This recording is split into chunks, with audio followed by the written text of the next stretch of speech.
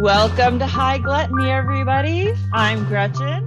And I'm Becca. And today we are making ramen. And oh, did we learn so much when we decided to do this in the span of about a week. We became, I was going to say experts, but no, not even close. Not even close. Not even remotely close. Have a much finer appreciation for the art of ramen at this point. Yes, we learned so much. I learned even more when editing because I had forgotten how much we talked about. But we did try to only keep in the important things for you, at least as far as we understood them. We do use a recipe from Just One Cookbook. And I think this is, what would you say, Gretchen, about a world level 2? It doesn't feel too complicated, but there are quite a lot of steps. And I would say world level 2 only based on the version we did, which was a pretty simple attempt, because as you'll hear, there are some ramens that take days, months, years to perfect. So what do you think world level wise? I think too, yeah, because you're right. It is quite a few steps because we also came to this wanting to like sort of basically be ready to throw everything together, and our prep ended up taking a lot more time. So I do think that makes it go into a higher world level, because it's not just like doing it, but none of it's complicated. It's just time consuming. That's right. What you want to pay attention to. Knowing your timetable. I think actually you could make this easier if you didn't do as many toppings as I ended up doing. Right. You did a lot of toppings. I even did some frozen ones. So that made it much easier also, which actually I forgot that I did broccoli too. I forgot to put that on here. Anyway, sorry. Look at you. You spelled bok choy right. I tried to spell bok choy and I got it wrong. If you can't tell, Gretchen and I are reading. We're reading. Yeah, we made notes. All right. Now bok choy is spelled correctly on my section too. And all my toppings are correct. We can move on. Move on. We didn't use any real special equipment, and we both made our stocks in advance. So here's the process as we outline it in this episode. We're going to make our broth, cook our noodles, prepare our toppings, and assemble. And so we do a pretty good discussion about broth, since I used a chicken broth as my base. Becca used a mushroom, right? You used mushroom broth? Yeah, well, I made one. It was veg with porcini powder and an umami bouillon. There you go. So kind of mushroom, but I didn't use actual mushrooms. Okay. Well, porcini powder is made from mushrooms. So there you go. And the bouillon had to have something. I would guess your umami powder probably at least had a little bit of mushroom in it. We are trying to distinguish a little bit with stock and broth, but we are kind of interchanging them. But the process that we go through is basically that we both have stock that we made in advance, as we said, and then together we're making the broth for the ramen. So sorry if we interchange those, but that ramen has broth, you use stock in it, but typically you would say ramen is a broth and noodles. I believe the technical definition of a broth is when you actually use meat, and stock pretty much only uses bone. I think that's the generally accepted definition, but they are really interchangeable. So I mean, it's not right. Like horrifically different products. Like we're talking about meat or really just any kind of flavored broth. Right. Well, technicalities aside, we do try to distinguish that so you can kind of understand the process or the steps that we're at in the process. So here's how we're going to proceed through the episode. We're going to start with making our broth, and then we are going to prepare our toppings, cook our noodles, and then assemble. Kenzie thinks that's a good way to go. She says, yeah, let's do it that way. She said, I was there. I was there. You did a good job. That's how you did it. Yeah. Yeah. That's the truth. Keeping us honest. Thanks, Ken. Thanks, Kenzie. We discussed different types of broth, fairly in depth about the different types that we found. Anyway, I'm sure we didn't fully hit everything as deeply as we could have. I mean, we could spend 3 or 4 episodes on ramen probably. So who knows? We may Right. redo this at some point so we can dive deeper into. I mean, we should really like at some point do each I type. feel like you and I are, yeah, that's totally, yeah, each type would be great.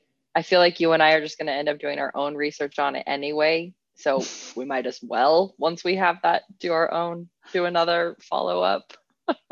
Maybe we could find a ramen chef to interview. Ooh, that'd be fun. Yeah, be really fun. So we talk about the different types of broth as in depth as we can and as surface level as we can at the same time.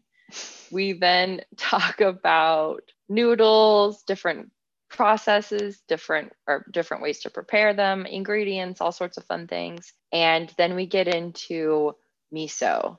And Gretchen does a pretty deep dive for us into some of the different types of miso. We're both using mellow white miso for our soups today. So here's what I'm using for my ramen.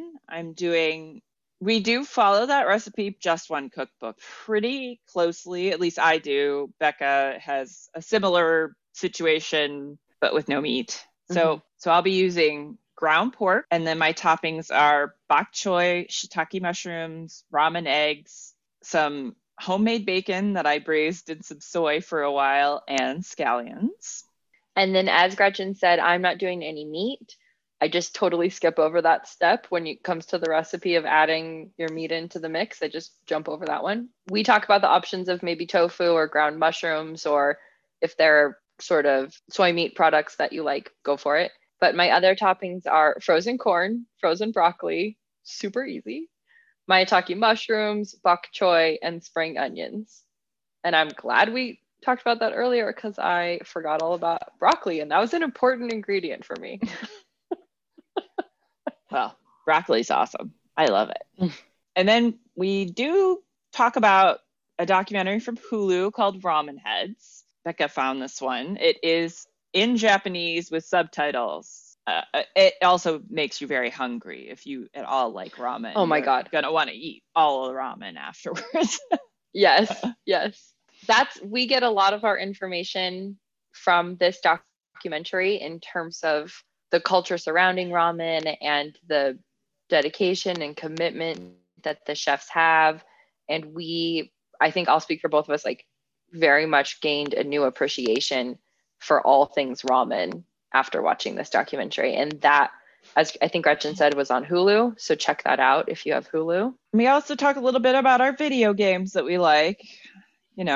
Since we say we like them, you might actually be curious as to which video games we do like. And so we talk about that some more towards the end. There are some interesting crossovers with two of our favorite video games and our topics today. So how could we not? It's true. That's true. We really did need to talk about it. So yeah, no option. Here we are. So we'll link all the information on the website as usual. So find all that information at hightgluttony.com. And we're on YouTube, Instagram, and Facebook. Facebook. Yeah. Facebook. All the handles are High Gluttony because I got them all. And at the same time. Years ago. Well, kind of. Yeah, a long time ago. Yeah. So thanks for joining us, our gluttoniers. We hope you have fun with ramen. Again, this is a couple sections like we've been doing. So we're going to kick you off in just a minute with our section 1 outline. Thanks for joining us. Enjoy. Hooray! All right.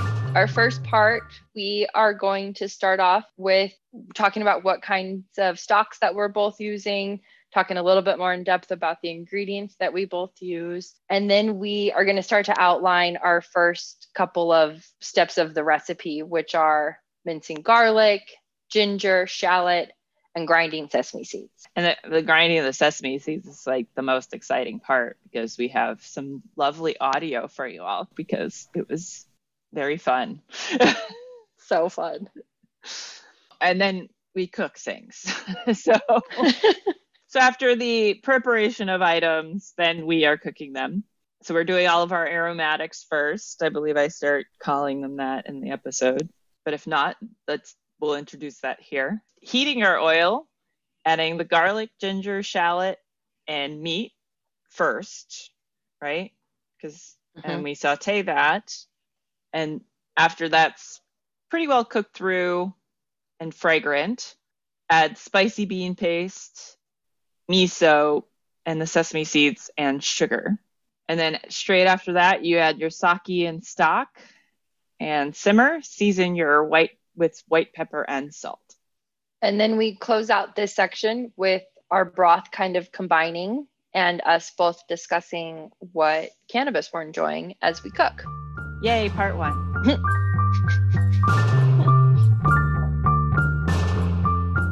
Okay, we are going.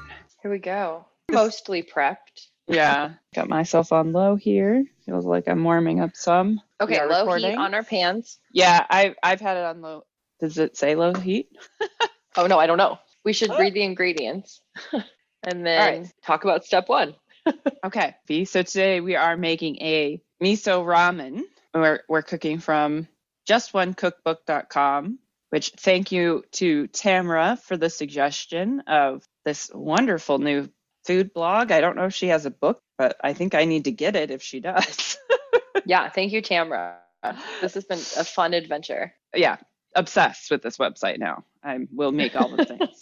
For the soup, we're using already made broth to start with, or stock, pre-made stock is what we're starting with. I discovered during the documentary that we'll talk about in a minute that I could just go on a freezer cleaning binge. And so I've got duck stock and pork stock, and I'm going to add chicken stock. Nice. We're going for all the stock. We're doing one of those. Yep. So we're doing, what is that? 3 meat stock? Yeah, you are. Just no beef. No anyway. Beef. And then I'm doing a plant-based one. So a veggie stock I made with just basically carrots, celery, onions. I think there might have been some garlic, some shallots, maybe something like that. And then I added some porcini powder. And then I also added some umami bouillon. They describe it as a pleasant, savory taste with dried seaweed, mushrooms. It has tons of fun stuff. Anyway, so that's what's going on in my stock. Pre-made stock that we both pre-made. Right. Each ourselves. Going into this pre-made stock, or, well, I should say our pre-made stock is going into, you know, what my one criticism is that I would love it if this was written in the like what the order things are added. Agreed. I like that when ingredients flow the steps. So really it would be you would add 1 tablespoon of sesame oil to your medium low pan. So I've got mine has a scale of high to low, and in between you've got 1 through 9. So I'm putting mine on a 3, and I'm going to add my sesame oil because my pan's already been hanging out here on the heat for a little while. And that, again, that's 1 tablespoon sesame oil, right? Correct. Okay. And then you're going to adding to that 1.5 teaspoon of minced garlic. Feel free to add more or less as you like. Thank you. I did. You know I did too. Of course. And a 1/2 teaspoon of ginger. And I'm pretty sure that even though I've scaled this up, I've scaled it up on a scale of more garlic and ginger than I actually should have been putting in there. But I'm ditto. Not egregiously. So that's what I'm adding to mine right now. I added that to the sesame oil that was already in the pan. Oh, this smells good. I know. And we're adding our shallot too. Okay, shallot's going in. Shallot's going in. I believe it says 2 shallots, right? 1. 1 shallot, sorry. 1 shallot. But my 1 shallot was kind of 2, so I'm mostly doing 2. That's fine. A little extra onion flavor never kills anyone. Plus, I'm sort of obsessed with how healthy onions are for you. They're actually a really good thing. So far, this is really good for you, what we've got going in here. It's all basically vegetables. Right. I don't know if you would really consider ginger a vegetable, but I don't know why it wouldn't be considered a vegetable. I mean, these are just all sort of spice, I guess. Yeah, it's Yeah. sort of a spice. I mean, these all kind of are in the aromatics family, you know. Mm-hmm. That's why they smell so good when you cook them. They smell so good. All right. And to this, I will be adding some ground pork and cook that until it's no longer pink. Are you adding any? I mean, if you wanted to do something like ground pork that would be vegetarian, you could just do like ground up mushroom if you wanted to. Sure. Or tofu, maybe. Or tofu. Am I leaving this in the broth? I guess I am. What's that? I said, am I leaving the meat in the broth? I'm not straining it out, right? Oh, I guess not. Let's see. Yeah, leaving it in. All right. So Okay. yeah, you could do like a fine chopped tofu or something like that too. Although I think you'd probably just make that more of a topping. Okay. I don't know. I haven't cooked with tofu enough. Is it good to cook tofu in liquid? You've probably done that more than I have. It's fine. I mean, what I enjoy the most about tofu is when it's crispy. But that being said, you can definitely you'd want to drain it out as much as you could, and then you could crumble it and put it in. But it would have a really kind of silky, maybe even slimy texture. So you might want to hold it back or cook it first a little bit. Yeah, do a little But bit of that a would be fry. interesting. I think it would still lose any of that texture, but it wouldn't be as slimy. Mm-hmm. Okay, so after the ground pork, if you're doing that, Then we will be adding ground pork or ground mushrooms or ground crumbled tofu or nothing. or nothing. Because really, ramen is whatever you want it to be, it seems like. That is what we have learned. Yeah. It can be so many things. Yes. We've got our aromatics. Now I'm going to add the miso and the chili bean paste. And so that was 3 tablespoons of miso and Teaspoon of the spicy chili. okay. And that next we're doing sugar and sesame seeds. So we just added 3 tablespoons of miso followed by 1 tablespoon of sugar. Oh, and 1 teaspoon of spicy bean paste. Thank you. Miso can cook fairly quickly, and we're using, did we say it's a yellow or a white? Sorry, we're using white. Mellow white, I think, is why I always want to say yellow. Yellow. Right? We're both using white miso. And I couldn't find bean paste. I found I think, Korean version called samjang, which isn't totally the same, but has some similarities and crossovers. So we'll see how that works. I think this is how I end up with lots of things in my pantry, because I won't have the right thing, so I'll buy something that's sort of close to it. Right. And then I'll find the right thing later and then acquire that thing also. Yep. So I'm adding my sesame seeds. That's the next thing. And the sugar. And that was 1 tablespoon of sesame seeds. And those are roasted and then ground down a little bit. And they suggested in a mortar and pestle. I didn't have that. I just used a muddler. I did it in a mortar and pestle, and then we recorded the sound because it sounded really cool. Yeah, so we're going to insert that in because it's really fun. It's cool.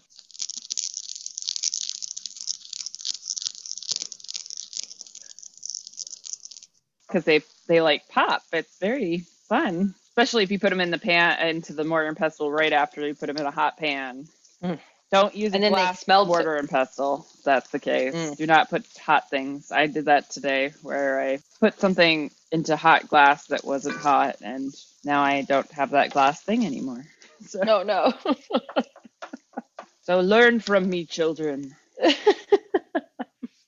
Trying to gauge how far. Oh, it just says to mix well. I guess I can add my chicken stock and my sake. Okay. Sake? How's this pronounced? Sake. So that's 1 tablespoon of sake and 4 cups of stock. Or the crazy amount I'm about to put into mine. Right. Here goes 2 cups. And then I think this is another 4 cups. And oh my goodness, my pan is really full. And I have more. Oh, ow. Oh. I smacked my head on my shield. My hood. The hood. But this other stuff. Are you okay? I'll be fine. I just need to. I used to have some little I bought some of those like baby things that people put on the corners of tables and stuff when they have small children. Oh yeah, the like plastic bumper things. Because I kept doing that and I haven't done it in a long time. And then season to taste with salt, right? Yes. And the white Okay. pepper. Do we feel like this broth is at a point, or this stock is at a point where it can, I guess, okay, it's broth now. We're going to talk about all this in a minute and why we're trying to distinguish between these two. I'm liking how this is looking though. Yeah. And I mean, basically now my broth is done, although it's has a good layer of fat on it. I may do some fat separation from that. Okay. Defatting. We talked over defatting before. Nope. You really want one of these nice gravy separators, I think they call them for the most part. Like a slotted. Yeah, it's got a slotted top, so that catches anything that you don't necessarily want going into your gravy. And then you have to have a stopper in the spout so that the fat doesn't get in. Okay, so Gretchen's holding the spoon in her right hand and what looks like a big measuring cup with a lip. Yeah. And you're okay, and so and you're just so you want to kind of skim along the top because most of your fat is going to be on the top of your stock because fat and water don't mix. Sure. So we'll talk more about this documentary at some point, but we both watched a documentary called Ramen Heads that we found on Hulu.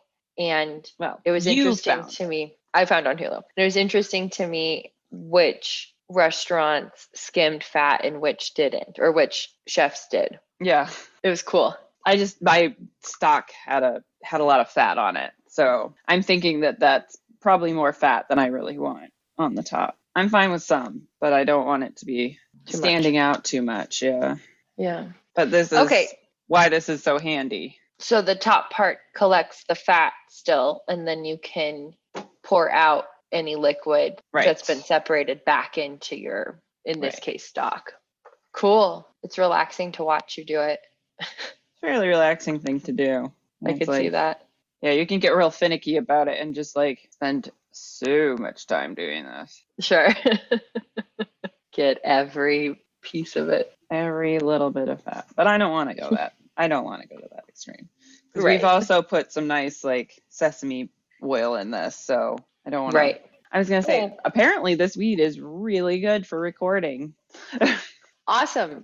Let's talk about that real quick. What have you been enjoying while we've been making our stock and broth? So I enjoyed part of a lemon banana sherbet pre-rolled flour from Humboldt Farms. Nice. Well, they have the most darling little boxes. Cute. I love the marketing stuff. Sure. And then it works. Yeah. And then the little joints are super cute too because they've got this decorative filter to them. Fun. So they're pretty. And it's kind of the case is really nice. Might start keeping my vape pens in there. I tell you, I washed one of my vape pens.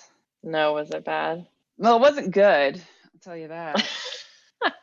It does actually work still. That's good. But don't leave vape pens in your pockets. Eek. Yeah, not cool. Yeah. All right. What's going on with the terpenes in your terpenes? Strawberry lemon sherbet? What was it? Lemon banana sherbet. Lemon banana sherbet. Well, it's 17% THC and 0.03% CBD. Nice. So does it have terpenes listed? It doesn't, but I'm also enjoying something with banana in the title, which surprises me, but also doesn't surprise me that we're both doing something like that. And it's called Banana Trees with a Z. It's got a 22.5% THC, no CBD, and then it's mostly limonene, followed by caryophyllene and pinene. Let's see. I'm enjoying it. I think it's making me feel pretty relaxed, which is nice. I feel like I often do. I try to find something that makes me a little bit more amped up when we're recording, but it's kind of nice to just be feels good. Everything's fine.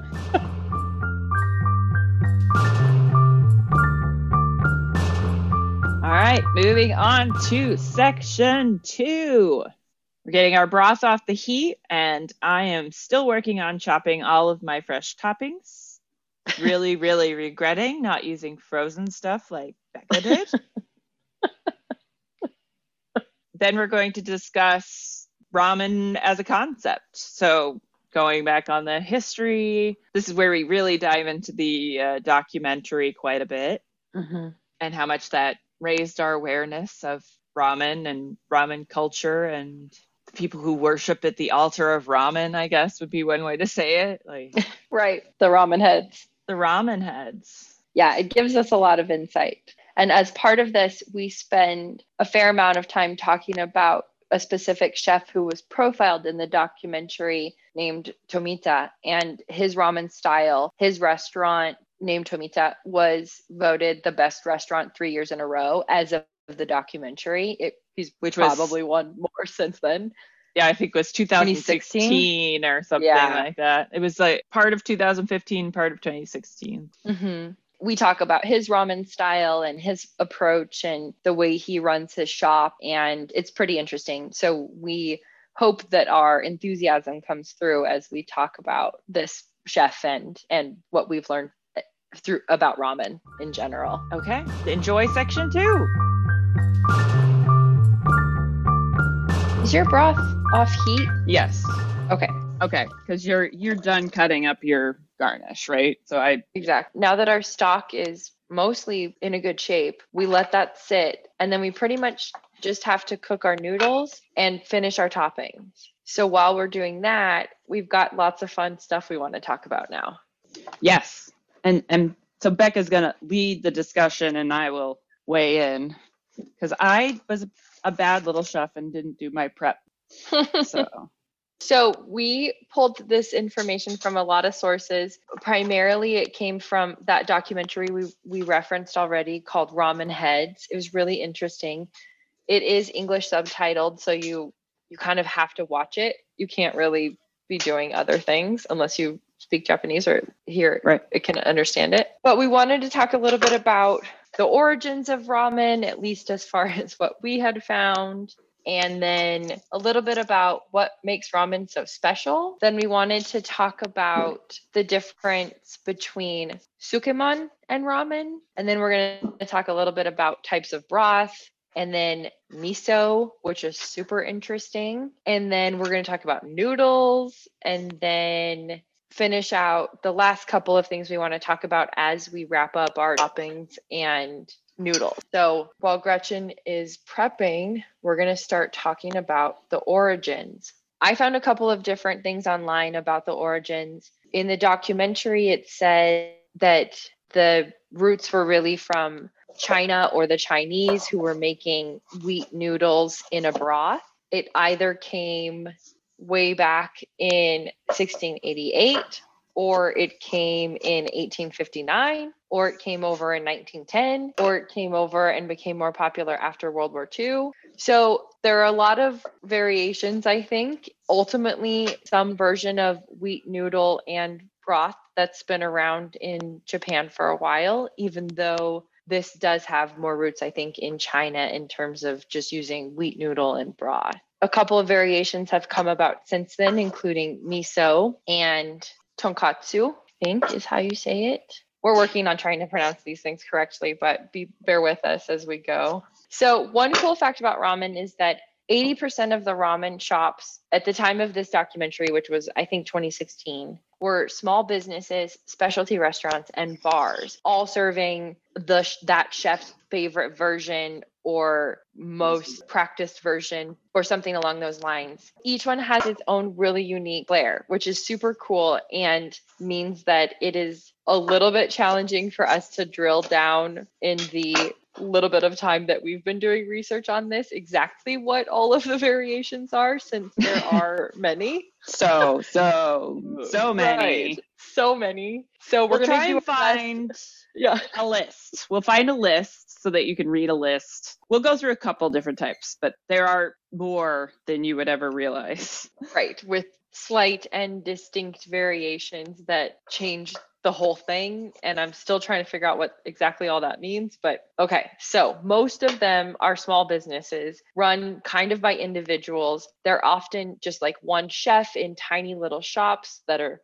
4 feet by 6 feet or something, ranging up to larger restaurants that have huge followings where people are waiting from 6 a.m. until 2 o'clock that day to eat a bowl of ramen. So I do want to point out, though, that one of the things I noticed during the documentary and that they also called out is that it does really seem to be a male dominated industry. There are not a lot of female shop owners or female chefs. I hope that that is changing. I don't really know. Obviously, all of this information was pre-COVID, and I'm not sure what is happening right now with the restaurant industry in Japan, but our information is a couple of years ago. Right.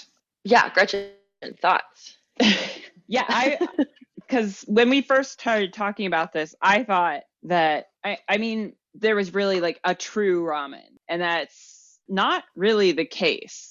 Because it's done in so many different styles. Like it's done with meat, it's done with fish, it's done for, vegetarian, it's done with 4 different types of meat in the same broth. Right. It's boiled for days. It's made that day only. It's got salt bases. It's got miso bases. It's got concentrate bases. There are so many ways to make ramen. Right. That's why we said, well, try and come up with a list of some sort. But even the few different that we found was basically not even really scratching the surface.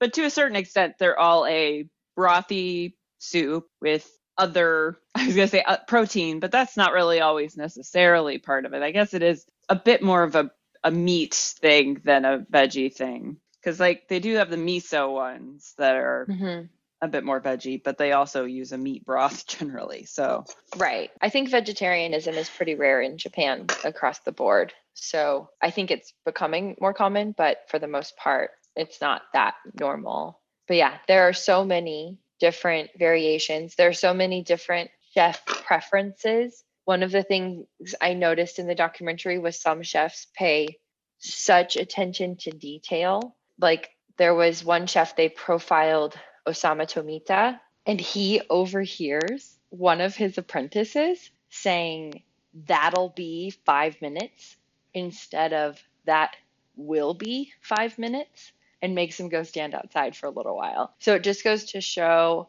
the attention to detail that some people are paying. And I think his apprentices also referenced him as constantly hearing things, constantly smelling things, just to a super degree, always aware of everything that's happening around him through his senses. And so Tomita, at the time of this, was voted 2 years in a row the best ramen chef in 3 years in a row. Okay, 3 years in a row.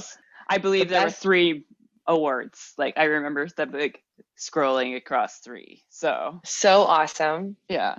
So his name is Osamu Tomita. His restaurant is Tomita at Matsudo, which is an hour outside of Tokyo. So people will travel from Tokyo starting at, I think one person said they were on the 4:50 a.m. train. So they were up at 4:15 or something to go wait in line. The people start lining up as early as 6 or 6:30. And then they take reservations at 7 a.m. and give you a time to return at. So you can spend your whole day in this other city waiting again for one bowl of ramen. And it's such a testament to not only the effort the chefs put into it, but also the commitment. They call them ramen heads, but the commitment that ramen fans hold and will the lengths they'll go to seek out one bowl of ramen. Well, so basically what do you want to call it? The climax of this documentary was 3 of the best ramen chefs in Japan coming together to celebrate the 10-year anniversary of Tomita's restaurant. Yes, thank you. Apparently, this cannabis kind of good for recording because I'm talking through a lot of things, but also not great for memory. So that's why I'm reading. I have notes. Yeah. But it's funny because it was 200 people. These people started lining up at, I think it was midnight the day before for the anniversary dinner. Yeah. Right. And then they only let 200 people get in line. There were some people that showed up just after and they were so bummed, like totally. And so they did, served these 200 bowls of the special ramen, like collaborated on by all these guys. And it was so funny because their recipe planning for that was so funny to me because I that chef ego, like Mm. which is pretty universal. We all have a bit of an ego. So you put a couple of us together and it's like, oh goodness, these guys are so pretentious. But like they also like they're so committed to it. So it's like because I just had no idea, and it's so integral. Like it seems like it's just such a widespread thing in Japan. Like there's Mm-hmm. this one thing that every single shop has its own version of, and like you could spend your entire life trying ramen, and like some of these guys, like it seems like that's basically all they eat, like Exactly. Yes. When you said the way that they created the recipe together was really interesting. I agree because I remember thinking they never wrote anything down. It was all just let's put in this chicken, let's put in that chicken, let's open it, let's taste it, let's see it, what it looks like, smell it. Okay, that goes in. That doesn't go in. This much of that goes in just by smell and taste and sight. And that was so cool that they have dedicated so much of their time to making this dish that they all know exactly just by the first like minute of interacting with this raw meat, like what they will make their base out of. It's so cool. it's like, yeah, all right, yeah, like, and they got that special. They had the special broth where they like, I guess they kind of emulsify it, like let it cool down and then emulsify the fat into it, and they did like a first test run, and they were like, no, this is not good, like, and Mm-hmm. it was so funny because they were like, we just, I don't know, it either is too much like us or not enough like us, and I was like, okay, wait. It's not exactly what they said, but like, I know. I was like, I don't remember so that part.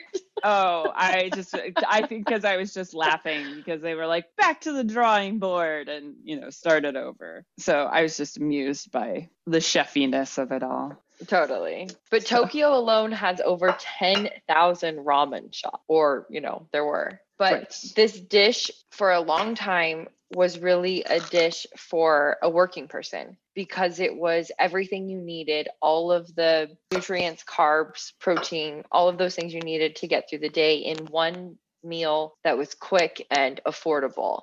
And so that's obviously evolved over time now to the point where there are even ramen restaurants with Michelin star rating. So it has evolved a lot. And clearly, we're just scratching the surface of what some people, I think, consider like a lifetime commitment to understanding and learning. For sure. Because this was my mom's favorite part of the whole documentary because we watched it together. Mm-hmm. And that I think it was his oldest son was talking about like how he hasn't developed his taste yet. And, Right. like Right. he's got long way to go. Or he was very funny. Yeah, it's such a familial industry. If your dad owns a ramen shop, it seems like there's a chance you'll You develop that passion also.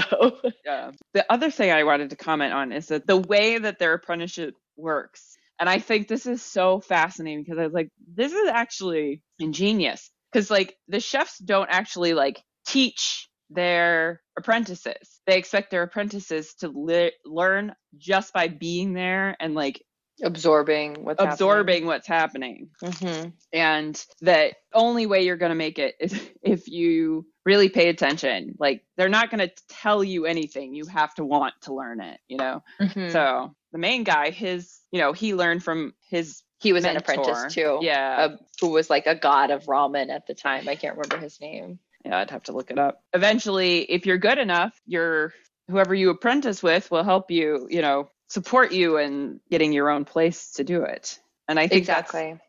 that's such a cool thing because it's what's the word I want? Generous, like Mm-hmm. this is my little piece of land and you go over here and have your own little piece of land over here and Right. Learn what you can and then go make it your own, and I'll be happy for you. yeah.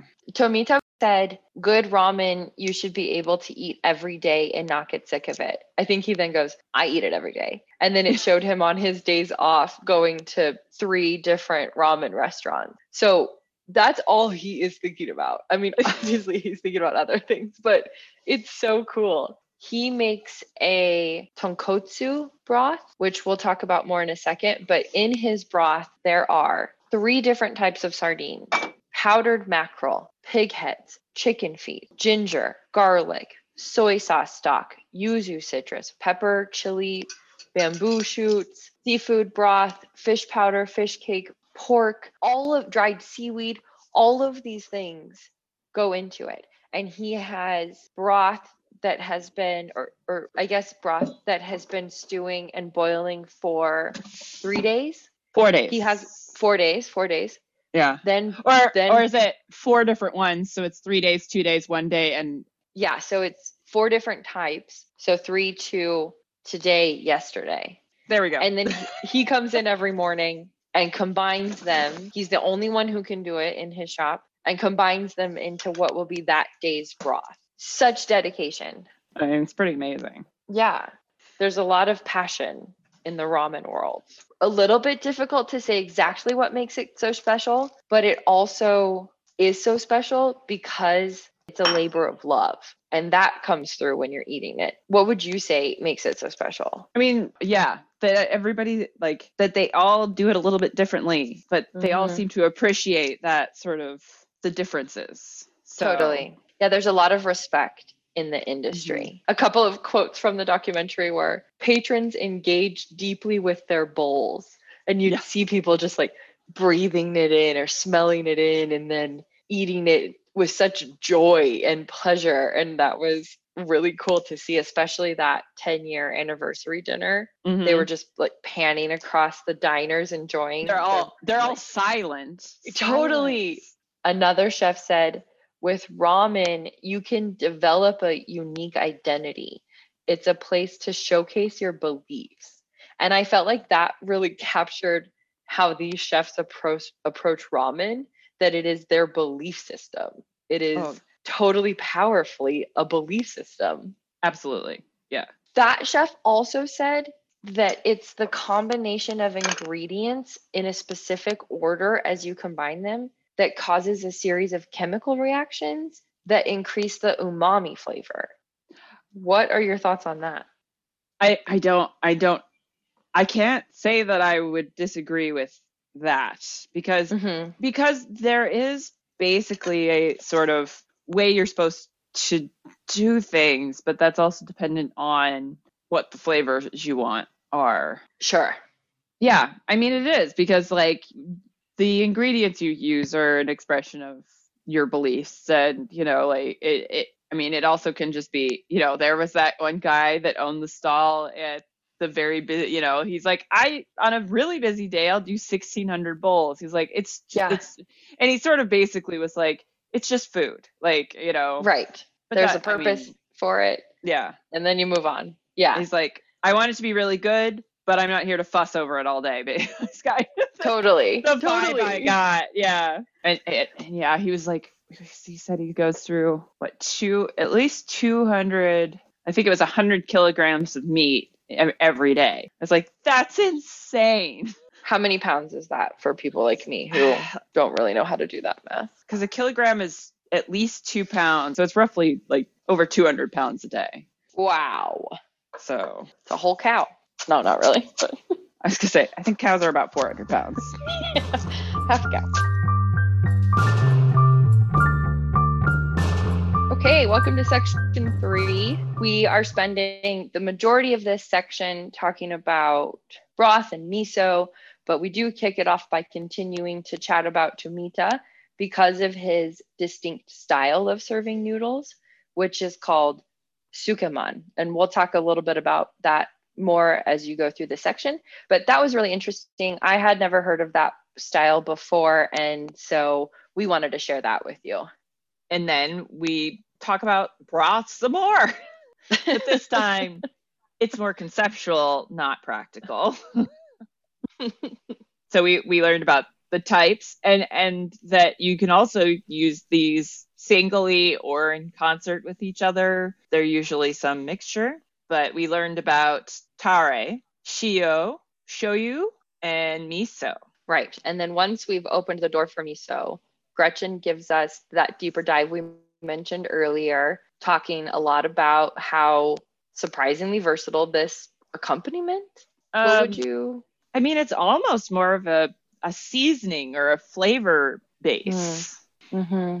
because it's more akin to like a soy sauce or something along that line.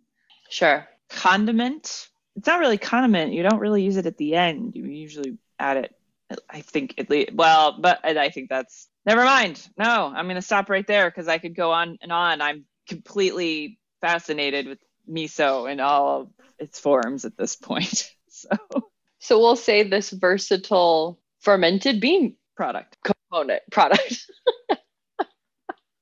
So Component. Gretchen breaks it down, component, product. Gretchen breaks it down for us between type, color, taste, location, and then even shelf life. So thank you, Gretchen. You're welcome. Enjoy section 3. We have been talking about this chef, Tomita, because the way that he makes his ramen is a little bit of a distinct style. And what that is called sukamen. And it is making the noodles, boiling them, and then cooling them down in cold water, and then putting them in an ice bath and serving them in their own bowl. And then on the side, you serve your broth. And that's for dipping. So sukamen, I think, literally means like dipping ramen. Very similar, slightly different. All of these are variations of udon or soba. So these 3 things make up the 3 sort of traditional noodles in Japan, although there are so many. These are the most popular. Ones. Yeah. Exactly. We wanted to point out those before we kind of talked about some of the different types of broth that we've come across. And they use, some versions use 1 or more of 2 or 3 of these, or so it's sort of interesting that these exist. Because they're distinguished, but then again combined and changed and varied, and so these are the ones we've come across. Like we said, I think we'll have to do ramen part 2, or a different style, or because this is so the one we're doing today is a miso ramen. Yeah, just one style of many styles. So right. The first one we're going to talk about is tare, which basically is like a really concentrated, almost like it's a priming seasoning for the bowl. Like the way I saw it was they would put the tare in the bowl and then they would add a different other broth on top of it. That mixture of the 2 is then the basis for that ramen dish. If I'm at all interpreting that correctly. That sounds good to me. It does have dried seaweed, some sake, some soy sauce, and mirin. Mm-hmm. Yes, that was. I mean, most of the recipes that had one of those on them, that was basically like you need these 4 things, and you will mix them together, and then that you start with that. And then the next one is shio, which means salt, and this is really one of the older variations. I think it's one of the more traditional styles. It tends to be a little bit of a clearer broth. One of the restaurants that was profiled in that documentary, they made their shiho broth just from red snapper. Mm-hmm. Came out to this really beautiful golden color, but very clear. So is this shoyu? Shoyu or soy sauce is a darker, clear broth base. Definitely uses the soy and is typically with a chicken or seafood broth rather than pork, which is fairly common for a lot of different types of ramen, is at least the inclusion of some sort of pork broth. Mm-hmm. I like this. This shoyu is a great mixer. It's sort of, I guess it would sort of be similar to the tare, where it's sort of added to or works with other broths. Mm-hmm. Yeah, that makes sense. Concert. Mm-hmm. A melody of broth. And then the next one we want to talk about is miso, that's the recipe that we're basing our ramen off today. Although, like Gretchen said, hers is throwing in a little bit of, I guess your stock also had animal protein. So yes, in some ways it could be a tonkotsu. Right. If I'd had pork, then yes, because to me, tonkotsu is usually pork. Right. Almost 100% of the time. Like, okay. Because I'm pretty sure tonkotsu actually is like a word for pork. Pork is synonymous with tonkotsu. Right. But miso is, Gretchen has tons of fun facts about miso coming up, but it is a bean curd paste. The story is much like if you listen to or Roots to Bud's Canna Quest, where we are drinking Negronis, and tell the story of Count Negroni, who walked into a bar and asked to change an Americano by adding gin. The story about miso is that a drunk guy walks into a ramen shop and says, "Can you add noodles to the miso pork soup that you have?" And apparently that's how miso ramen came about. So again, ask for what you want and you could spark a whole food or drink revolution. And then one other that they mentioned in the documentary was something called niboshi, which is just made from dried sardines. So I threw that on there because I hadn't come across anything else that was exclusively dried sardines based. So I thought that was kind of cool. I missed that one. I clearly wasn't paying attention. Just dried sardines. That's all you need. Just sardines. I had no idea. Miso also seems to be a bit like every region has its own. It's got several different styles, so you can't really predict what's going on with that. But there's sort of a few sort of general types that they make. So, and basically miso is any combination of the things that I am about to say. All the different types. There's by ingredient type. So there's rice miso. That's probably the most common, I guess. It seems to be it's a mix of fermented soybeans and rice. And there was another component to that about because it's not just rice. Like it's a rice something. So referred to as rice, but actually has a couple of components. It's rice koji. Koji. So cooked. Any cooked grain, I guess it's cooked grain, or because you also get soybeans and those are a legume. So you've got rice or barley or soybean koji. So those are the three types of koji that can be added to the miso. Typically the miso is made with soybeans. They do make it with other beans because occasionally people are allergic to soy. So, but then you also have a color component where there's red, white, and yellow.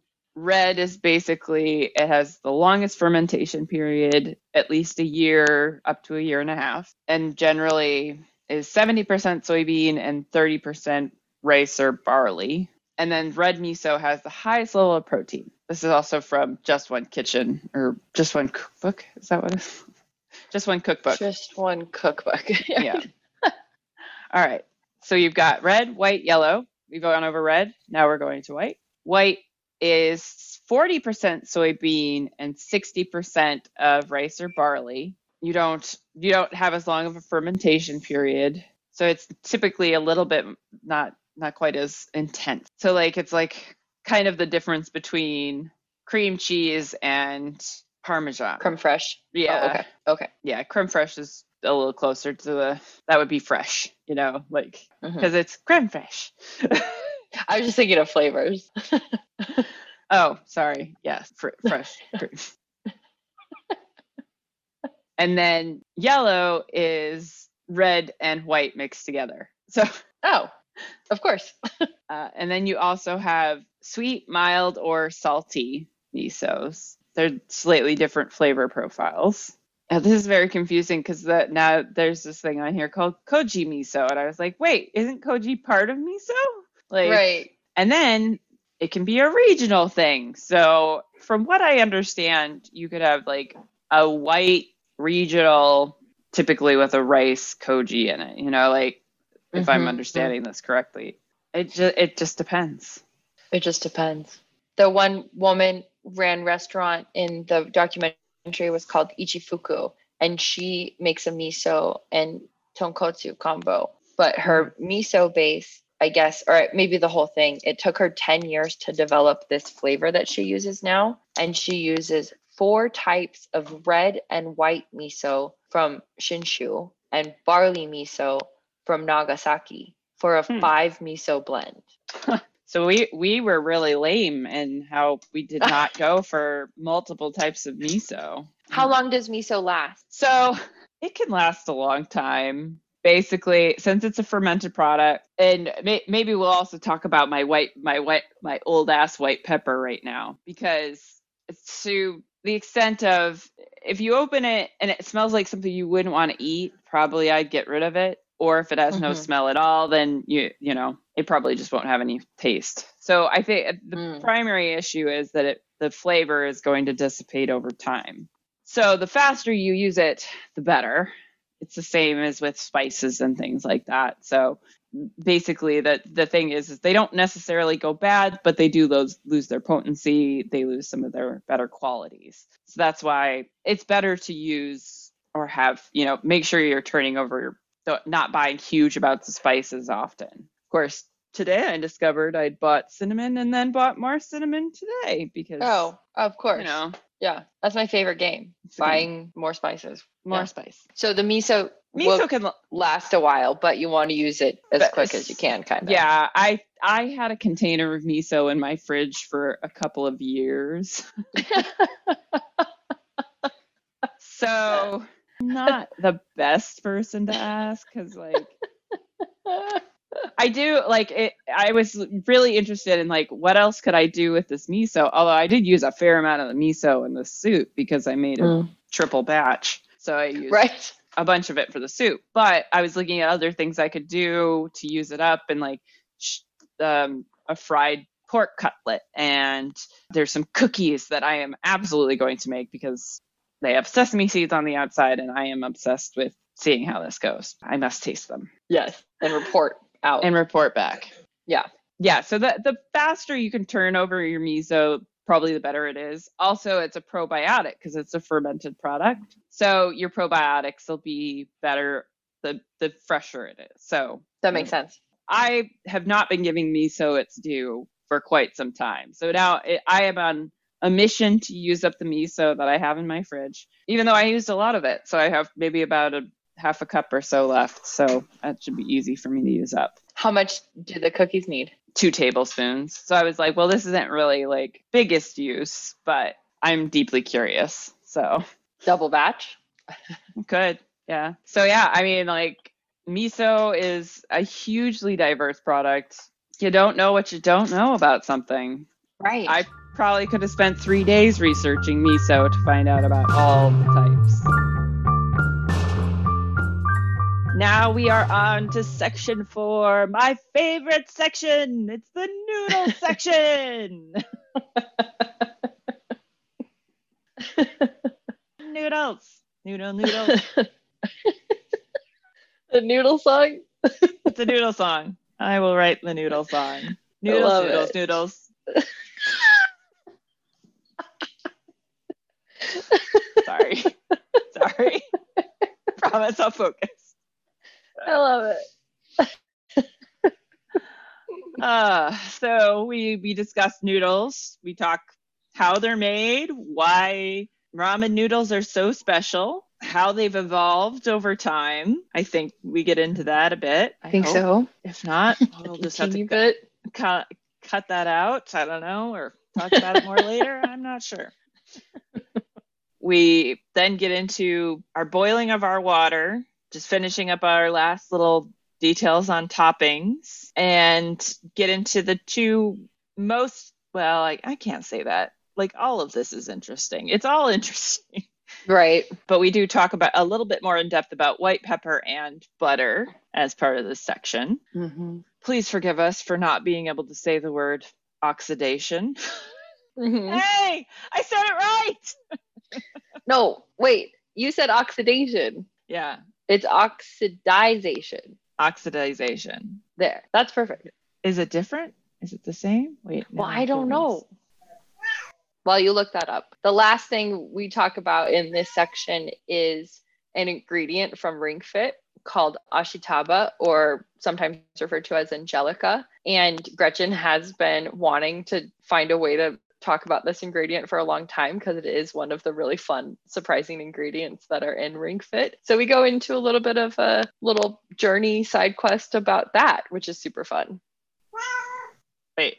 Oxidation is the combination of a substance with oxygen. while oxidization is the verb of oxidation, I guess. What? Oh. Kenzie doesn't like it. No, Kenzie doesn't like it either. Well, we struggle with that word as we are still struggling with its meaning. We'll fall down that rabbit hole later. So enjoy section 4.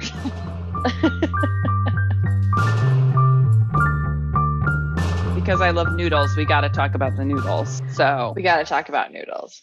We got to talk about noodles. Pretty much consistently, ramen noodles are made from a combination of wheat flour, salt, water, and something called kansui, which is alkaline water. And what's important about this is that it contains sodium carbonate and sometimes potassium carbonate and a little bit of phosphoric acid sometimes. And so this distinguishes the ramen noodle from other noodles. Yeah, it helps contribute to that springy texture. Okay. It also gives it that slightly yellow color. What were we talking about? The noodles, the kansui. It gives right, it that texture. Right. So when we talked about this the other day, we were talking about how I'd come across a recipe that called for ramen flour, and I was like, well, what does that mean? So then, of course, I start Googling after we'd talked, and it's just a stronger wheat flour, so more gluten in it. Okay. So that it's got that chewier texture. You want to use bread flour, and even on top of that, get some vital wheat gluten to add to the flour, so there's even more gluten in it. And find that at a lot of grocery stores. Apparently, it's fairly common. Do you mean you need to do those things if you can't find kansui? Probably, yes.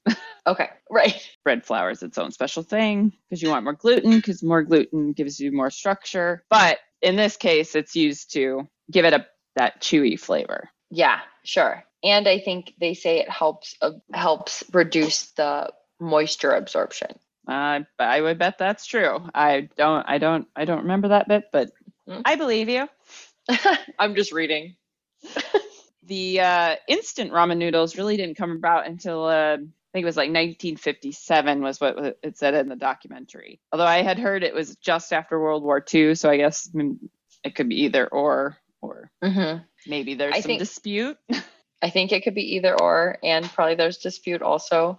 What I saw was that in an effort to get like wheat protein to soldiers stationed in Japan or in the area during World War II, the American troops started shipping these little like packets of wheat noodles. So who knows? I guess we have to do a little more research to see if we can figure out the answer to that.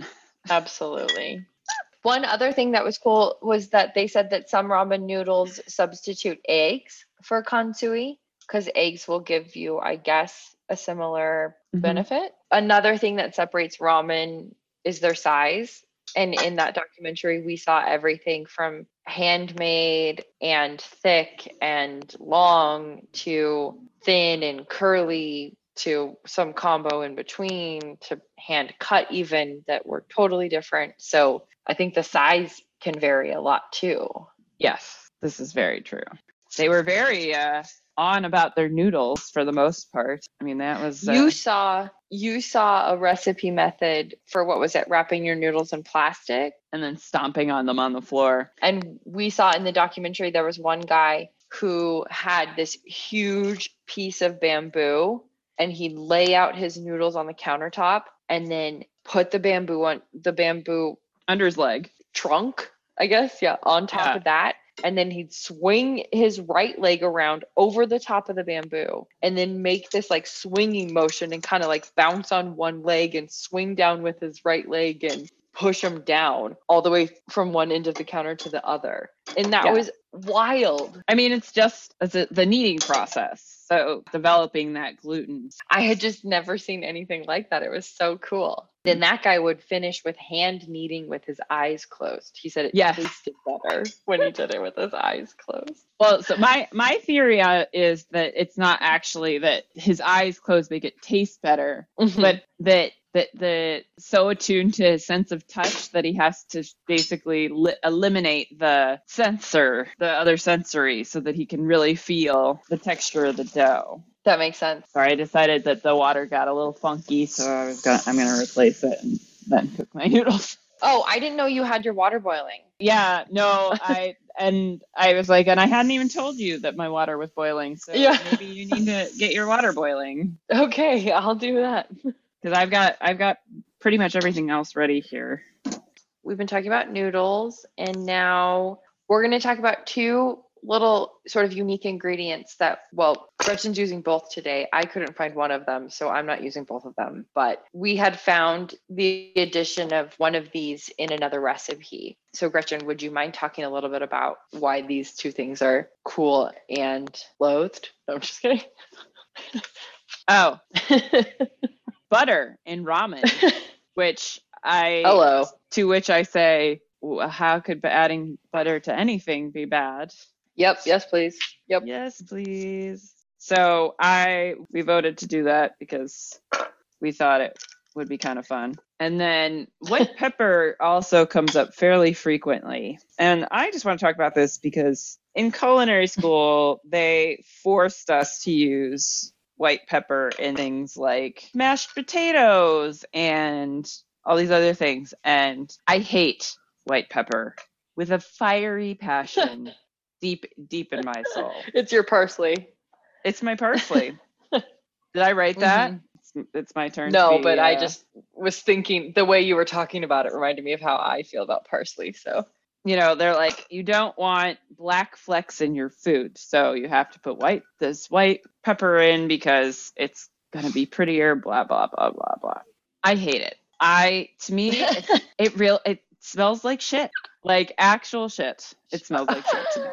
So what is the difference between white pepper and black pepper? White pepper and black pepper and green peppercorns are all the same plant. It just depends on how you treat the berries, which is what makes the spice. Cool. If you preserve, like typically green peppercorns are like brined, so they actually like preserve the outer layer as a green outer layer. Like that when they grow, that's what they look like. If you let it dry, that outer layer turns black. So that's your black peppercorns, is that outer layer that has dried and you get some oxidization going on. Oxidization. Oxidization? Yes, where it oxidizes. Okay. Oxidization. Okay. I think you can do that. I don't know. Sure. Now we are. Okay. So that's black pepper. That's black pepper.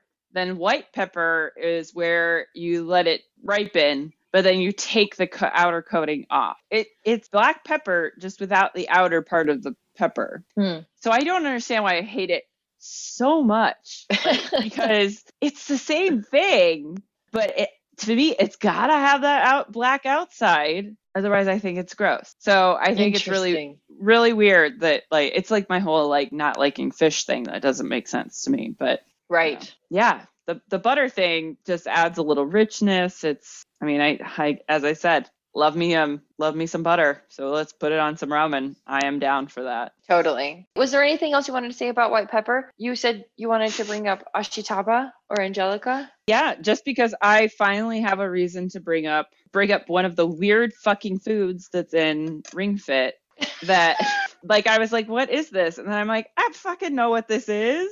But I was really interested to learn that I know this as an herb called angelica.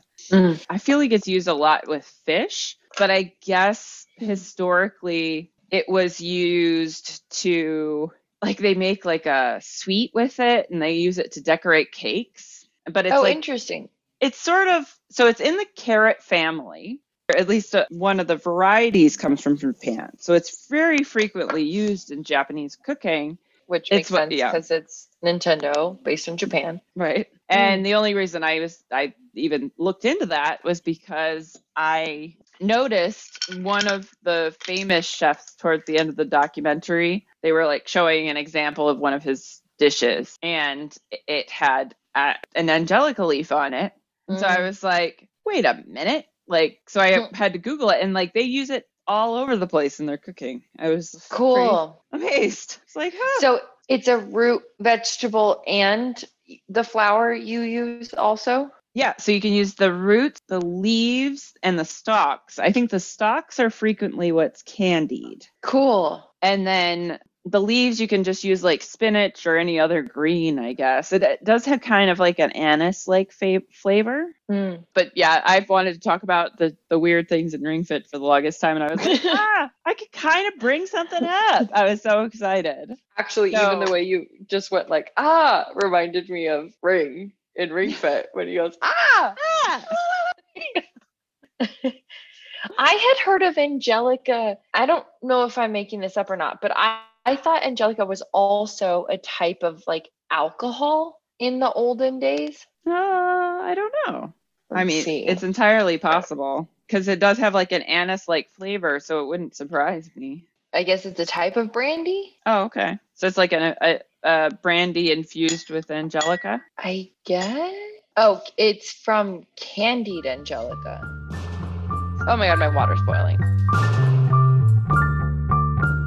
Section 5, our last section. You made it. Where Woo! we we finish up our toppings and share our last steps with our glutoneers. Gretchen shows us this really cool way to make a scallion flour in this part. So I think we'll do a video of that. Yes, we'll have a video. FLOWER, not FLOUR. Flour versus flour. We cook our noodles, assemble our bowls, and get to slurping, which Becca's not going to do because she objects to slurping as a sound. I can't. But even thinking about it since I hate it so much. I can't. I hate mouth sounds. I'm just, anyway.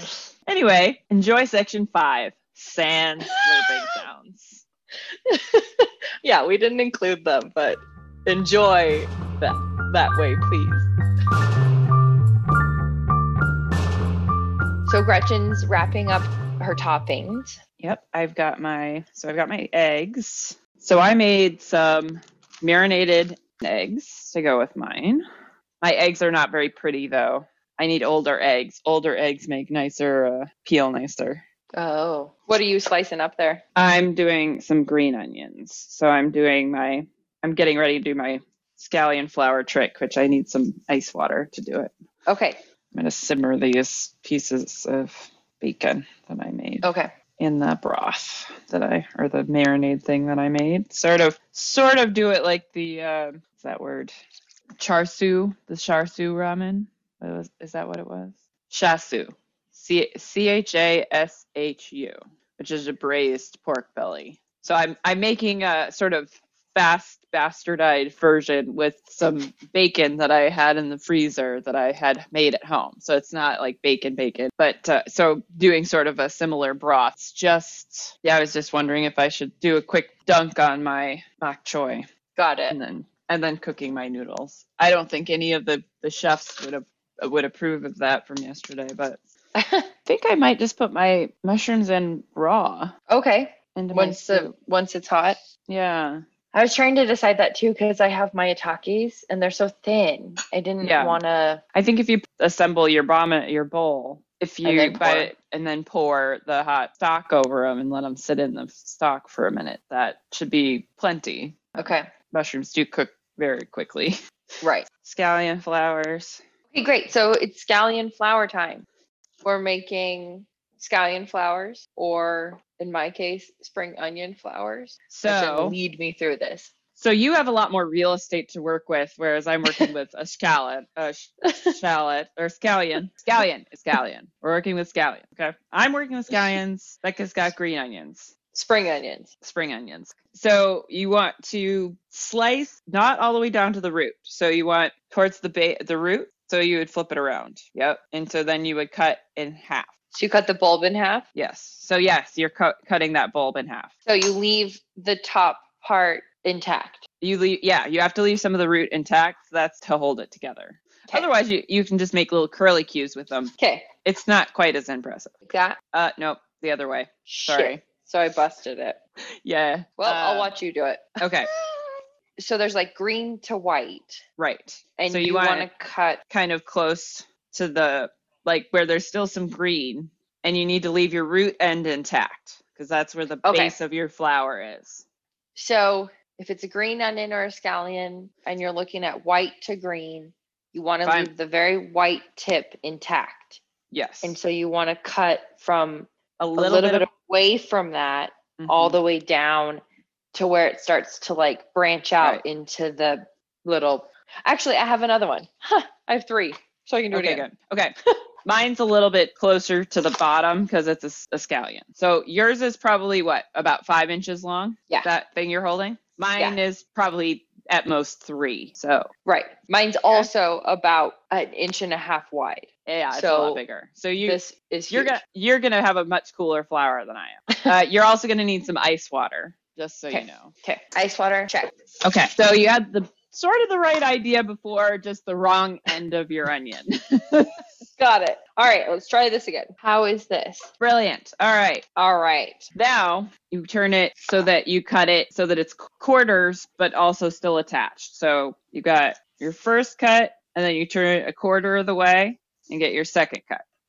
So cutting along the same lines as the first cut, you're now just making 4 sections instead of 2. Right. Got it. Now this is as far as I can go, but you might be able to get in another couple cuts. You might be able to cut yours into 8ths. I think I could. It's starting to separate and kind of flail out a little. That's okay. Don't worry. Okay. So while we're cutting this, one of my favorite things about that video game Persona 5 is that it's based in Japan. And a portion of it is kind of like battling things. Another portion of it is just living as a high school student in the Shibuya prefecture of Japan. Oh, yeah. And so you have to like take the subway and know the stops and explore the neighborhoods of the surrounding neighborhoods of Shibuya. And they spent a ton of time getting all of the detail really accurate. Yeah. So when you get off the subway station at Shibuya and you walk around and look around, it's reflective of what is real in that station. And so you have to spend all this time experiencing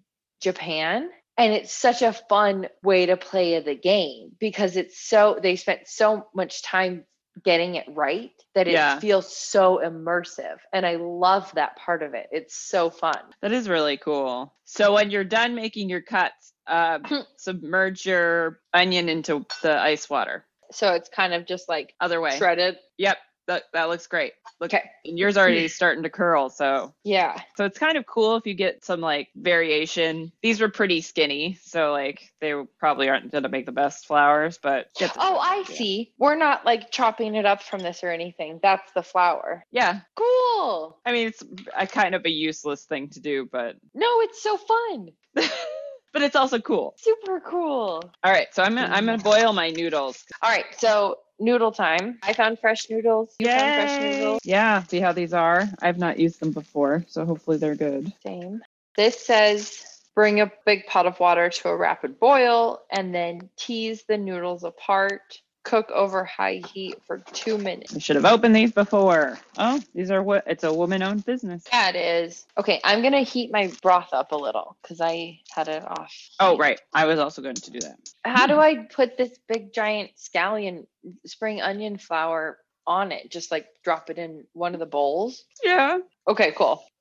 Sorry, yours is going to be funny, but. I know, I'm excited. Oh, the ramen heads would be so mad at me for my noodles right now. Why? What happened? Oh, they kind of stuck to the bottom. Oh, nuggets. Yeah. I haven't put mine in yet. I've been procrastinating because my broth isn't hot. That's probably smart. They're not overdone, thankfully. Ew. Are you stirring your soup over there? Yeah. Does it sound like I'm in a river? I mean, sort of. Wow, this broth is good.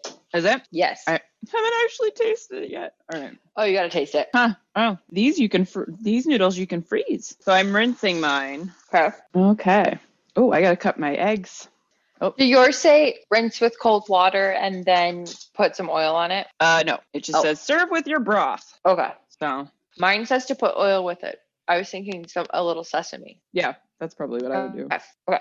Ooh, my marinated eggs, although they are not very pretty, the yolks turned out perfect. Yay! Beautiful. So what all toppings are you doing then? Too many. Too many. Tell me all about it. So I've got sliced green onions. I've got mushrooms. I've got some braised bacon in chassou style. I've got baby bok choy. I've got my flowers and my marinated egg. Nice. That sounds delicious. So I've got my mushroom broth. Then I'm doing spring onion tips, mushrooms, which in my case is maitake, corn, bok choy, and broccoli. So my noodles are in the water. They're cooking up. I'm using some chopsticks to separate them as they cook. I'm spilling a lot of water and making a mess on my electrical stovetop. Final thoughts on ramen? I guess, should we taste it first before we offer those? Probably. Yeah. I should at least taste my broth, make sure it tastes okay. Yeah, I'm That might be excited to smart. know about what your broth is like. There were times when watching that documentary made me wish I eat meat again. It's not, I guess maybe I've never had miso ramen before. Not totally what you were expecting. Well, I think I was thinking more along the lines of miso soup, which is a bit more delicate. And this is definitely like kind of a very filling broth. So Sure, kind of different. Mine stuck to the bottom too. All right, rinsed with cold water. I'm going to add a tiny bit of sesame oil. Okay, and then are you doing noodles into broth? I'm gonna pour my broth over it. Okay, so you're going to assemble first. Okay, so talk me through your assembly. All right, so I put the noodles into the bowl first. Then I topped with a little bit of each mushroom. Okay. And then some of the bok choy. And I stuck a spring onion flower on the side. Now I'm going to put a little bit of my meat on top here. Sort of an interesting flavor texture combination. And then I'm going to put a little green onion to one side. And then I'm going to put my broth on. I think I need more broth. I've got a lot of pork in here. Like I've been pouring broth in and I still can't even see it. Uh-oh. I think this might be a very hearty meal. Well, the scallion flour is beautiful. You mean your spring onion flour? I'm sorry, my spring onion flour, yeah. I just have to make sure my broth is heated up enough to cook these mushrooms. Okay. When are you going to add your butter? Oh, I'm going to put it on top. Okay. One more thing that we wanted to talk about now that we have pretty much put all of it together. I still have to add my broth, but otherwise assembled. Apparently, the best, only way to enjoy ramen is by slurping it up. I have a huge problem with mouth sounds. So this was an issue for me throughout the entire documentary and just life. And I get why that's important in this moment. So I'm not going to do it. I hope you do it. I hope everyone at home does it. It's not my thing. I don't want to hear you do it. And I'm really glad that we all know you have to slurp it while you enjoy it. Mm-hmm. It's essential. All right. Okay, please go. Enjoy and see you for the next high gluttony marathon. Yes. So thanks for joining us. This was an epic adventure in the land of high gluttony. Mm-hmm. We learned so much, and we highly recommend watching Ramen Heads. If you haven't gotten that idea by now, we do. So go forth, make ramen. We highly encourage you to find a recipe you like, to then make it your own. We talk a lot we don't talk a lot, we talk briefly about ramen being a belief system for a lot of these chefs. And so if you're into this, we hope that you can find your own ramen belief system and let us know about it. I mean, I'm not there yet, but I have a lot more styles to explore. So I will definitely be doing that. And I'll follow Gretchen's journey because most of those will probably include meat. Probably. Let's not lie to ourselves. They will. Right. Anyway, follow us on your favorite podcasting app that we're a part of, and also Facebook, Instagram. We have a website where we post all our info, and thank you for joining us. And YouTube, yes. Make sure you join the YouTube. The YouTube. Thanks for joining us. We had fun. We hope you have fun. High gluttony. Until next time.